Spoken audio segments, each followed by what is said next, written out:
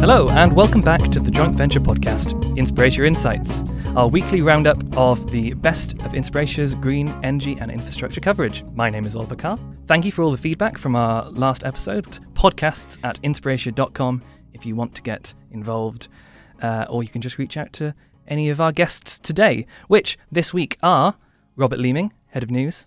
Hi, Oliver. And Chendwa Chintu, our Energy and Infrastructure Analyst. Hey guys, glad to be here. In this episode, we are going to be taking a look at the latest news, focusing on the offshore and floating wind sector. We're also going to be taking a quick look at nuclear energy's future in the UK and how infrastructure funds are responding to recessionary pressures. But as ever, we're starting off with the news desk. Rob, what have you got for us this time? Well, thanks, Oliver. Happy New Year. Happy New Year indeed. After a quiet start of the year on the offshore front this week, there's been a flood of deals announced in the space. By far the most significant deal this week was Copenhagen Infrastructure Partners announcing that it's taking a 50% share of Norwegian renewable developer Statkraft's offshore wind portfolio in Ireland. The portfolio has an expected capacity of 2.2 gigawatts and includes 4 early to mid-stage offshore wind projects that are going to be built in the Irish Sea. And it's quite significant, really. I mean, this is 2 huge actors in the renewable space coming together like this in the Irish sector. And, proving that it has a lot of potential. It's the kind of deal that will really concentrate minds that the sector is entering the big time with now big investors and big developers, proven developers lining up to get involved. Yeah, we've recently covered, I think, was it Baywa who moved into Ireland just before the new year? Yep, exactly. There's a lot of energy that seems to be focusing on that particular region. Yeah, and these are companies that are proven to be, good at developing offshore projects. So it looks like the Irish market is finally going to, take off big time. Well, we'll look out for that. It could be a big standout of 2023. What else do we have in offshore wind? And, turning to floating wind now, in Italy, Simply Blue Group announced a deal this week with Plenitude, which is Eni's renewable arm, to develop a portfolio of floating wind projects off Italy. At the minute, it's thought that the portfolio contains around 2 projects, which are in the early phases of development at the moment, one off the coast of Calabria and another one off the coast of Apulia.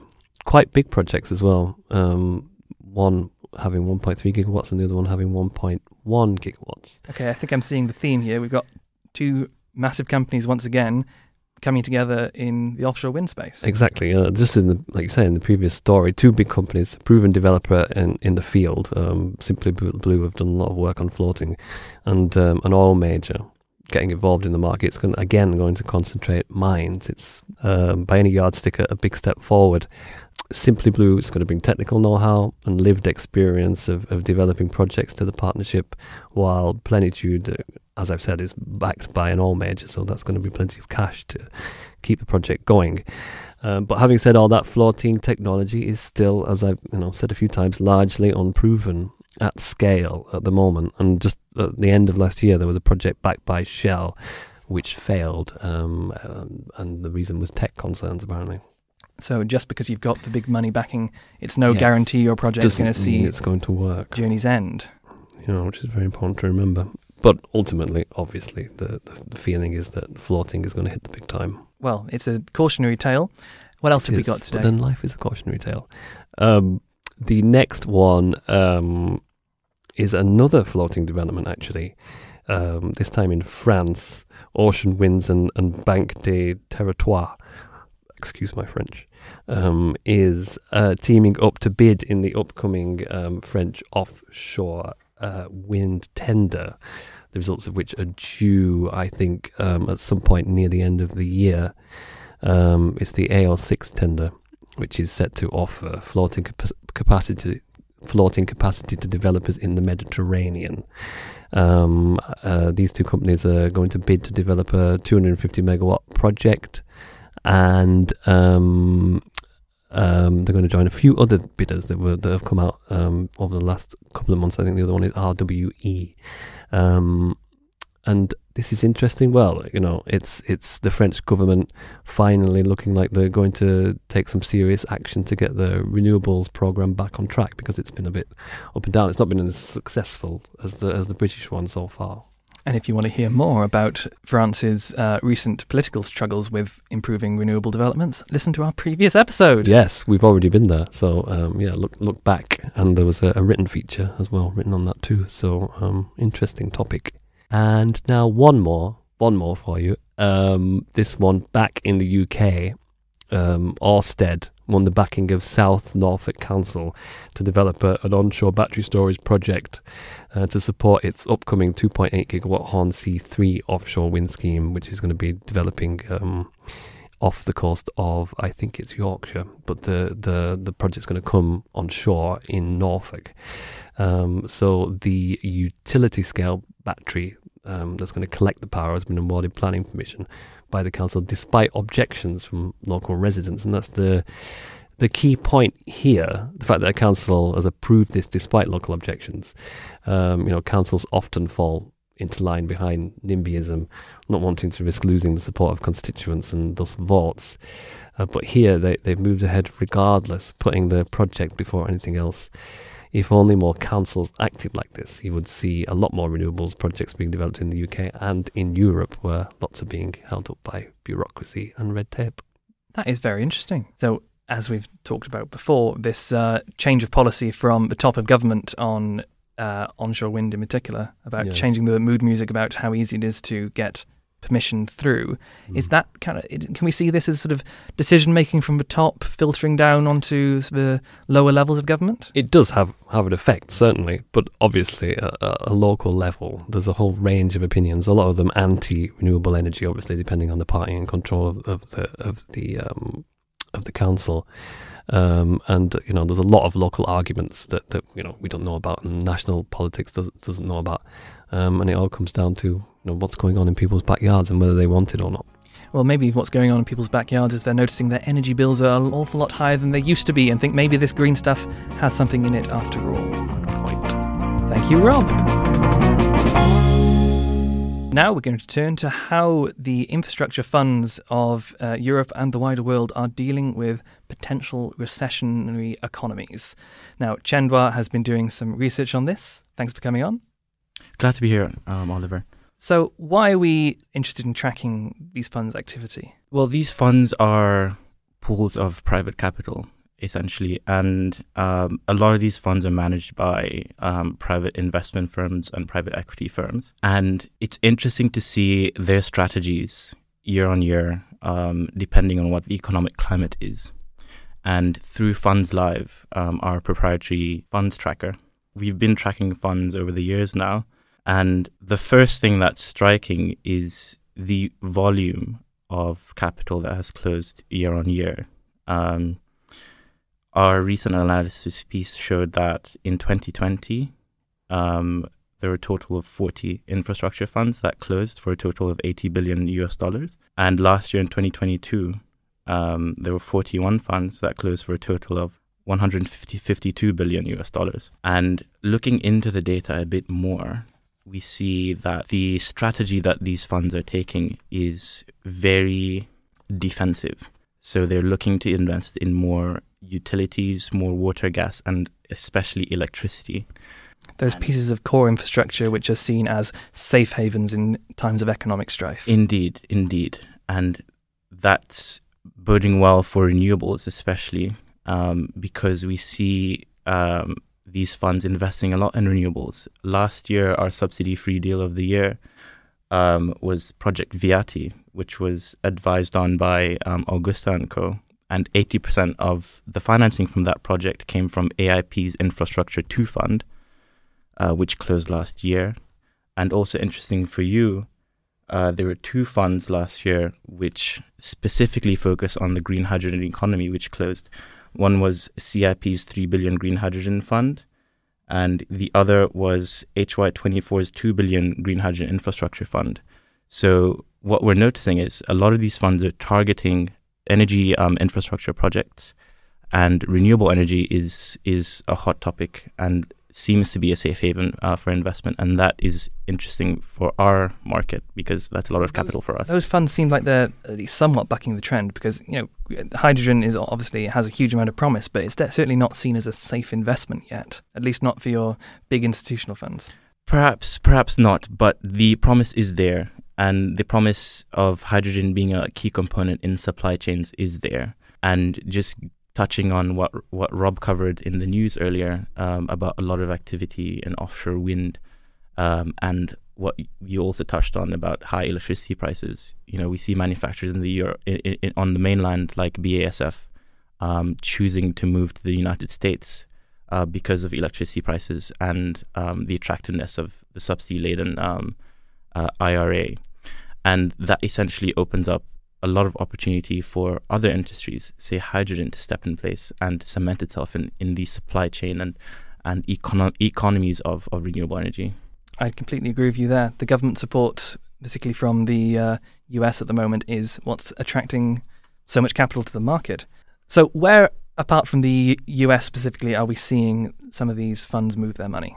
So a lot of the funds are primarily focused on North America because a lot of the private equity firms are in that region and they know that region. But a lot of funds that close in Europe and in Asia have a global focus on energy projects, and also in Europe and a big chunk in Asia. And of all, there are three standout funds, one of which was KKR's 17 billion Global Infrastructure Investor 4 Fund, which focuses specifically on digital infrastructure. We talk a lot about digital infra and its role in the energy transition, so that's very on point for them. And it's an opportunistic fund, so that's focusing on new greenfield digital infrastructure projects. There's also Brookfield Asset Management's $15 billion Brookfield Global Transition Fund, and this primarily focuses on global renewables. So that's very interesting for people looking to invest in solar wind across the globe. And I Squared Capital's $15 billion I Squared Capital Global Infrastructure 3 Fund, which focuses on renewables and digital infra. So just from these three funds, it echoes the trend again of the strategy being core infrastructure, and core infrastructure including renewables. Okay, that's a fantastic outlook. So you've mentioned some of the sectors that these standout funds are interested in. Can you paint a picture of kind of the broader scope of which sectors are getting the most volume?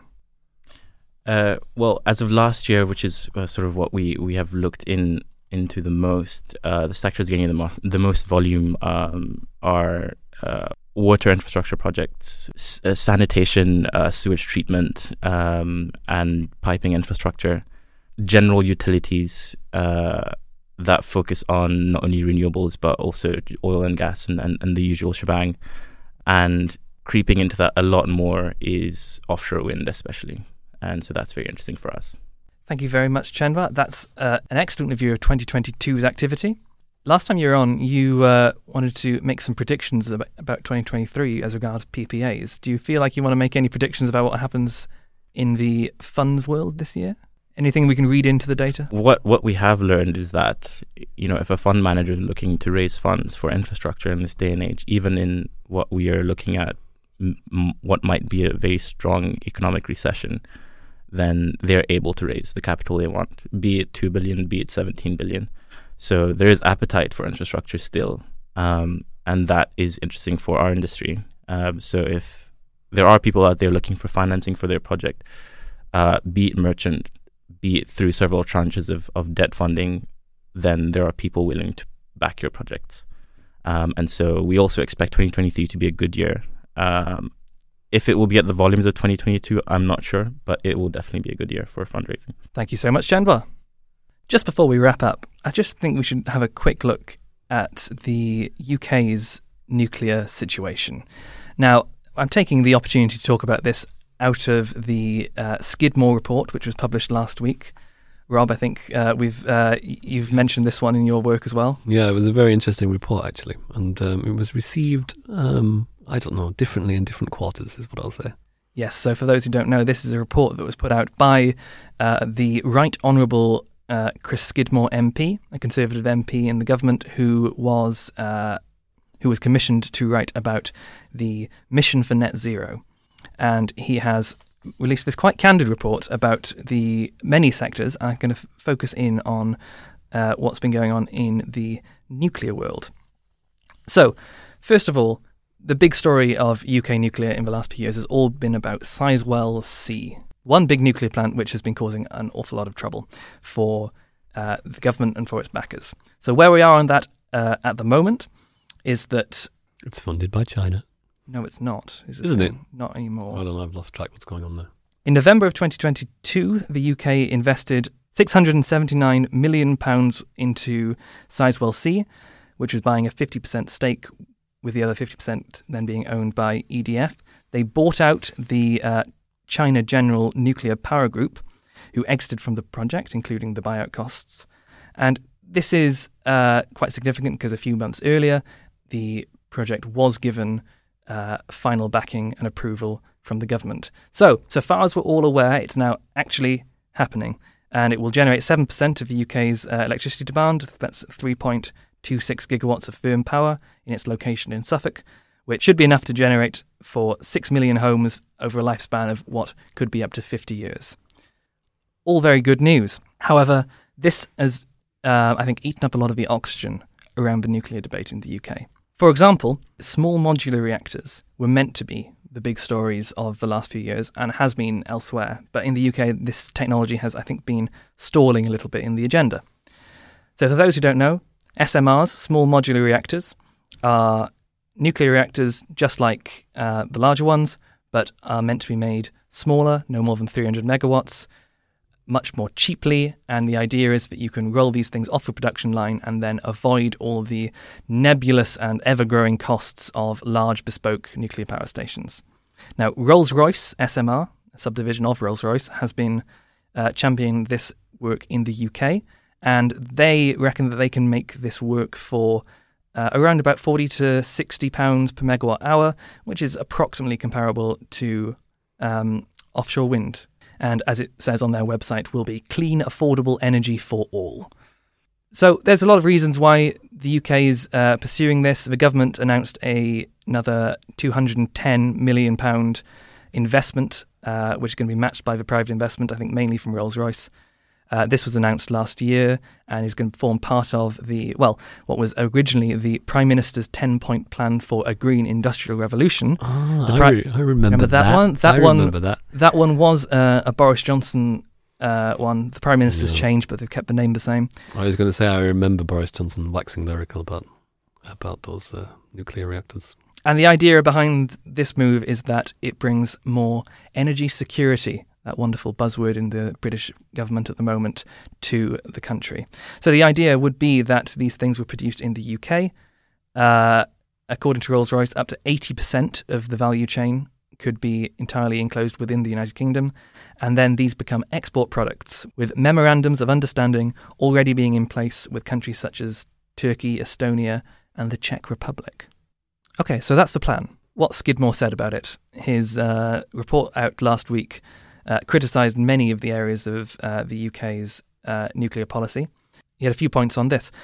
So one of the things that is meant to be happening in the near future is Great British Nuclear, which is a government vehicle for building up a pipeline of nuclear projects in the UK of all sorts. The exact timing and delivery of these projects is a little bit nebulous at this time. Well, surprise, surprise. The recommendation of the report is that is set up early in 2023. So I think that's code for ASAP, to bring a bit of certainty to the market.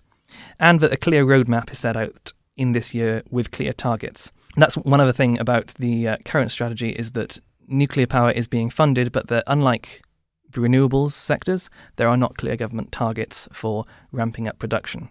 And it's nebulous things like this which will give investors in these smaller modular reactors perhaps the confidence to move forward when the technology gets there. Because that's another thing that we're kind of betting on in this scenario, betting on the future technology's delivery. One of the selling points of SMR revolves around the nuclear waste. That's a byproduct of this energy production, and that it might be easier to handle. because of the design of the reactors being slightly different than a regular sized reactor. However, there have been some reports that say that because there's so many, that there could be so many SMRs around, that the nuclear waste will be just as high level, but being produced at a higher rate. And so the concern with nuclear really isn't can we build it, it's more of can we manage the waste if there's more waste being produced. It's a very good point. And I think that's one thing that it's a little unusual for us to talk about nuclear. We don't normally cover it because we make a point, as I'm sure you're all aware, of being sustainable in our coverage and covering sustainable things. And the question of whether nuclear power is sustainable or an aid to sustainability is very, I'd say, tricky. I mean, I think nuclear divides a lot of people. I'm of the mindset that it is sustainable. It's a non-carbon emitting form of electricity generation that provides potentially very little damage to the environment, provided that nuclear waste is dealt with effectively. The issue revolves around nuclear waste and the discourse around nuclear waste. A lot of us are afraid of nuclear waste, but I don't think we should be. I'm pretty afraid of it. If it was in my fridge, I'd be very afraid. I wouldn't. If it was dealt with properly. I'd gladly I think live if next it's in to a my reactor. fridge, but it's not being dealt with properly. As long as it was stored properly in the fridge, like in a little zip-proof bag. 100%. 100%. And that's really the big issue. It's like, can we deal with the waste? You're entirely right. It's a bad idea to put nuclear waste where it will be potentially dangerous for thousands of years, but it's also a very bad idea to pump CO2 into the atmosphere. It's two bad things. Renewables obviously are the clean answer to both of those questions, but there needs to be, I think most energy analysts will agree, some reliable firm power in the generation. Some point to biomass for that, others to tidal or hydroelectric. But I think nuclear power has a role to play. How big, we shall see. With the return of Rob this week, we also have the return of our In Other News segment. So, Rob, what have you found on the cutting room floor of the office this week? Well, I want to talk a little bit about the royal family, and not the obvious topic that's been doing the rounds, obviously, over the last couple of weeks, but I want to talk about... Yeah, we're not that kind of podcast. No, thankfully. I want to talk about the king, the great forgotten man in all this. I was reading the other day that he can play the cello. Can he? Impressive, right? I'm impressed by anyone who can play the cello. Anyway, as you might know, he has a little town that he's built as part of the Duchy of Cornwall in Dorset, and it's called Poundbury. And it's been basically he wanted to build a town that uses kind of old building skills and old design. A lot of the buildings are kind of Georgian in style, so it's kind of a throwback to how towns used to look. Anyway, it's kind of come out in the last few days that there's a set of rules and regulations about what you can do with your house when you buy it in Poundbury, and you can't have the following things outside. You can't have meter boxes, air extractors, dustbins, air conditioning systems, burglar alarms, and here's the most important thing that I want to highlight. You're not allowed to have solar panels on your house if you live in Poundbury, which to me is double standards because, of course, the king, formerly Prince Charles, he wants to be seen as being utterly green and in favour of kind of saving the planet and renewables and organic foods and all that kind of thing. But then his town, if you live in his town, you're not allowed to have a solar panel on the roof. It's true. It does seem like a double standard. It does. There's And I don't want to kind of complain against the guy because he can play the cello. But I wanted to raise it today, so you two are in the loop of what's going on here. Well, thank you. I mean, I guess he's got some plausible deniability at this point, though, doesn't he? Because it's William that manages the duchy. Exactly. Now. It's all shifted around now. So really, we should be blaming Prince William. Charles is scot-free. He's moved up to Buckingham Palace and is busy signing legislation into law and opening leisure centres. I don't really know what to say about this.